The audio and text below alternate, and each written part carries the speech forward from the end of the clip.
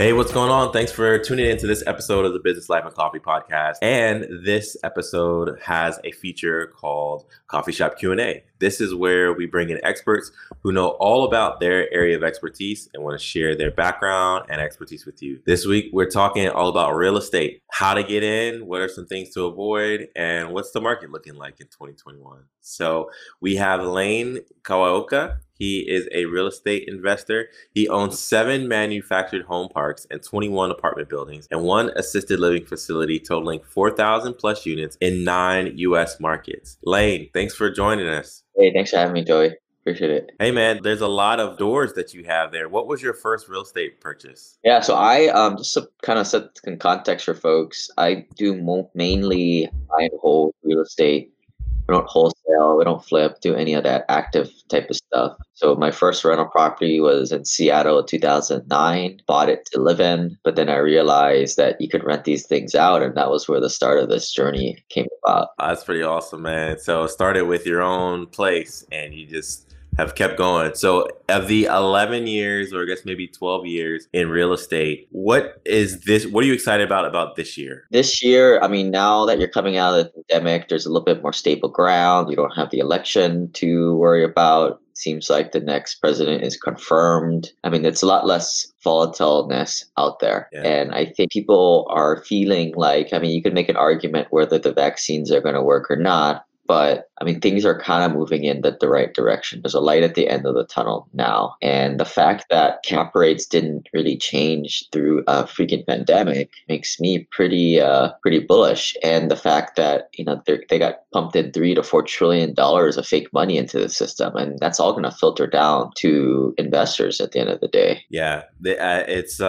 I've seen home prices rise. I've seen rents pretty much stabilize outside of some markets where there was a big migration away, New York and San Francisco, those sort of markets. But for the most part, things have seemed to be pretty stable. But could you give us a sort of an overview of who you are, why you're interested in real estate, why you think it's a good time to be in real estate, if you think so, and just let our listeners get to know you a little bit more. Yeah, so I own 4,200 rental units. Today we pick up apartment buildings and we specialize in workforce housing. So not luxury stuff, not bottom of the rung stuff, but stuff for like regular people, paying $700 to $1,200 a month rent. That normal, what we call B and C class rung. We invest in red states where, the landlord laws are on our side. And we tend to invest in states where the economy is going well and people are moving towards, where there's a net migration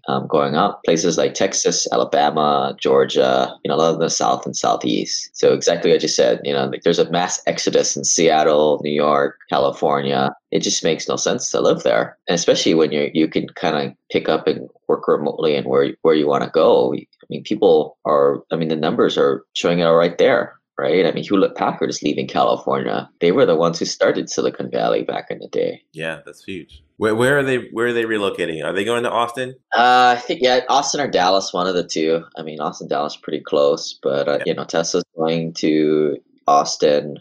Austin's a kind of a smaller town. It's not as big as Dallas, but that whole Texas triangle, Dallas, Houston, San Antonio, it's just been on fire for the last, 8 years. Yeah, it's insane. It's insane. And you're right, with jobs being more remote and opportunity being remote. And if there's one thing of many that COVID taught us is that you don't have to be in an office to get your work done. And your customers don't care if you're in office or at home, as long as you're producing results. So I would imagine that this work from home life is here to stay. And that might change the population trends in places across the country, because maybe there are spots that are more ideal, maybe from a quality of life perspective, and we'll see people migrate to those areas. Right. I mean, we like to say what a lot of people, experts in our field, will say is, the pandemic did not create any really new trends, but accelerated old ones. Yeah. So, the usage of technology, working remotely, getting out of places like California where the taxes are just ridiculous and the quality of life is low. I mean, there's a lot of cool stuff there, but you pay for it and you don't really need to be there. So there was already that trend. So the stuff just accelerated it all. Yeah. So people who are listening to this may say this is the year that I get into real estate. And at the start of the episode, you mentioned some of the things you don't do. So all that to say, there are a lot of ways to get involved into real estate. But how, if you're somebody that's not in real estate but looking to get into it, how will you know that you're ready to invest in real estate? What are some of the like checklist items to say, I have this much cash in reserve, or I've done this research?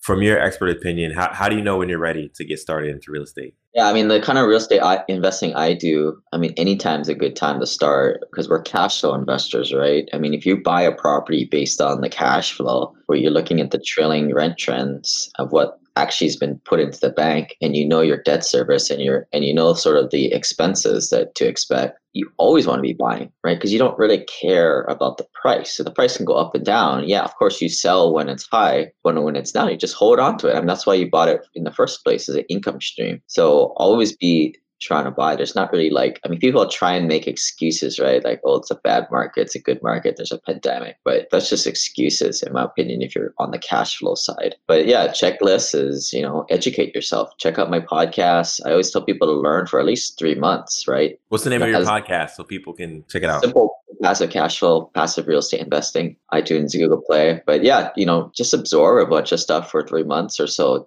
Even all the stuff that maybe you shouldn't do, like wholesaling and flipping, just absorb stuff. But kind of once you kind of got everything, kind of funnel into where you are. So a lot of my clients are higher paid doctors, lawyers, engineers, high paid professionals. So a lot of these guys, they funnel into buying remote rentals, turnkey rentals out of state, not where they live. And once they get up to being a little bit higher net worth, especially accredited investor status, then they go into syndications and private placements. But, for guys starting out, your net worth is under $250,000. I would say just focus on buying a rental property that meets the 1% rent to value ratio. And you're going to use 20% down payments, Fannie Mae, Freddie Mac debt. So you're looking like 25 grand is what you need to kind of get started for that down payment, and maybe a little bit of cash reserves, closing costs. Awesome.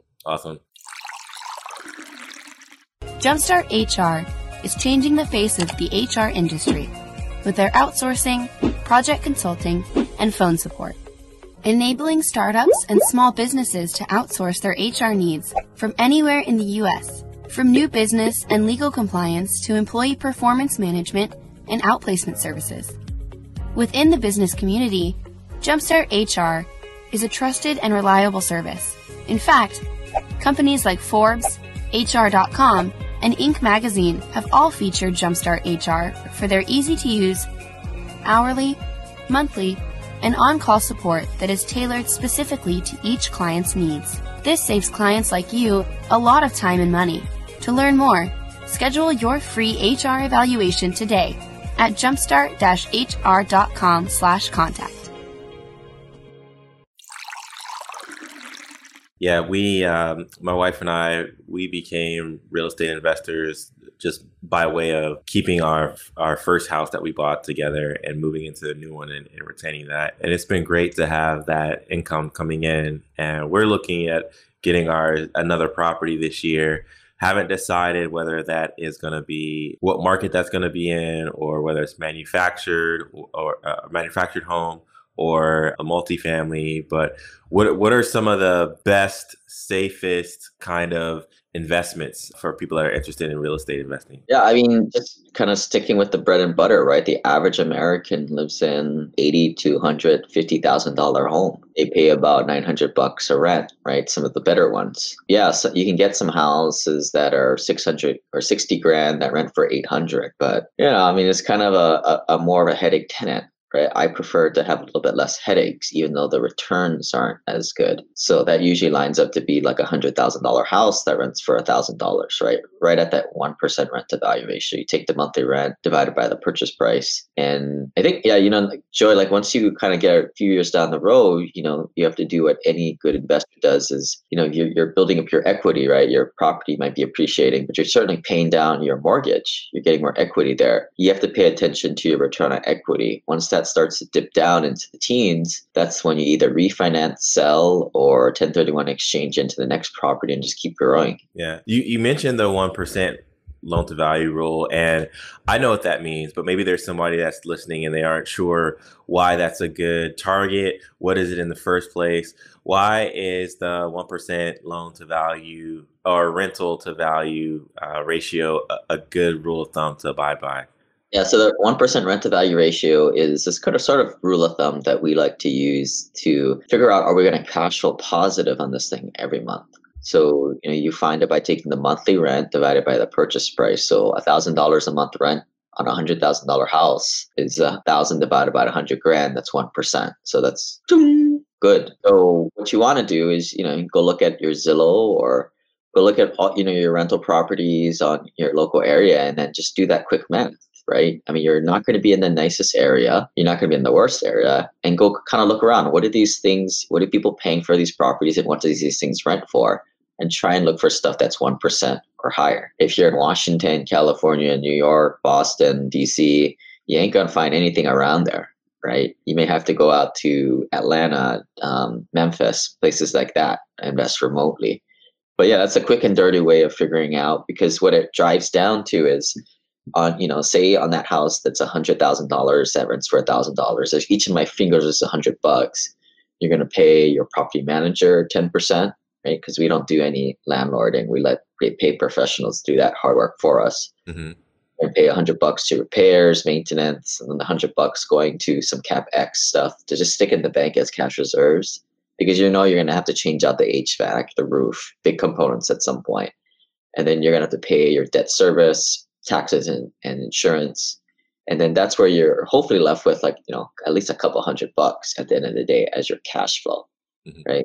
Most people do this calculation wrong. They're like, well, if my rent's $1,000 and my debt service is $500, that means I have $500 left over. No, that's not the case. You have to account for all your expenses, property management, CapEx. And you also have to throw in a factor in there that your property is not going to be 100% occupied all the time.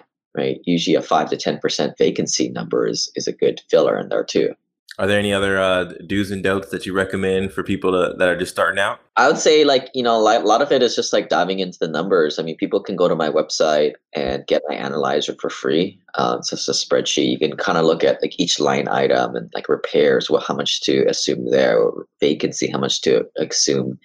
And just run the numbers, right? Like the 1% rent to value ratio is good enough for a podcast here. People are kind of just doing the quick and dirty, but learn the numbers and it's not that difficult. People can check out the video that I have on that at simplepassivecashflow.com/analyzer and download it right there. But that's step number one, right? Buy things that are cash flow positive and you don't really got to worry. Cool. Well, Lane, this has been fun chatting with you. I wish you continued success in your market. And I appreciate the fact that you take time to educate audiences to get into the real estate game, possibly to become customers of yours and build their wealth as well. So enjoyed having you on the show. Do you have any parting thoughts or parting words you want to share? Yeah, I mean, people listening, do it, right? It works. And I think it's one of the most conservative things you can invest in and possibly one of the lucrative things. It's not a get rich quick thing, but it's a get rich surely thing. But yeah, I get it. It's a lot of money and you may not have the network around you to kind of do it in the beginning, but just start off and stick to something that's 1% rent to value ratio. I mean, I was able to quit my job in less than 10 years. And I think a lot of people find that 10-year time horizon is very attainable, but you got to start somewhere. Awesome. Well, till next time, we'd love to have you back on the show in the latter part of the year to see how things have gone and see how the incoming administration maybe has influenced the real estate market. But we've got some months ahead to see that play out. Thanks for joining us. And if you tuned in and you like this episode, make sure you give it a 5-star review on iTunes and share it with all of your friends. Talk to you soon.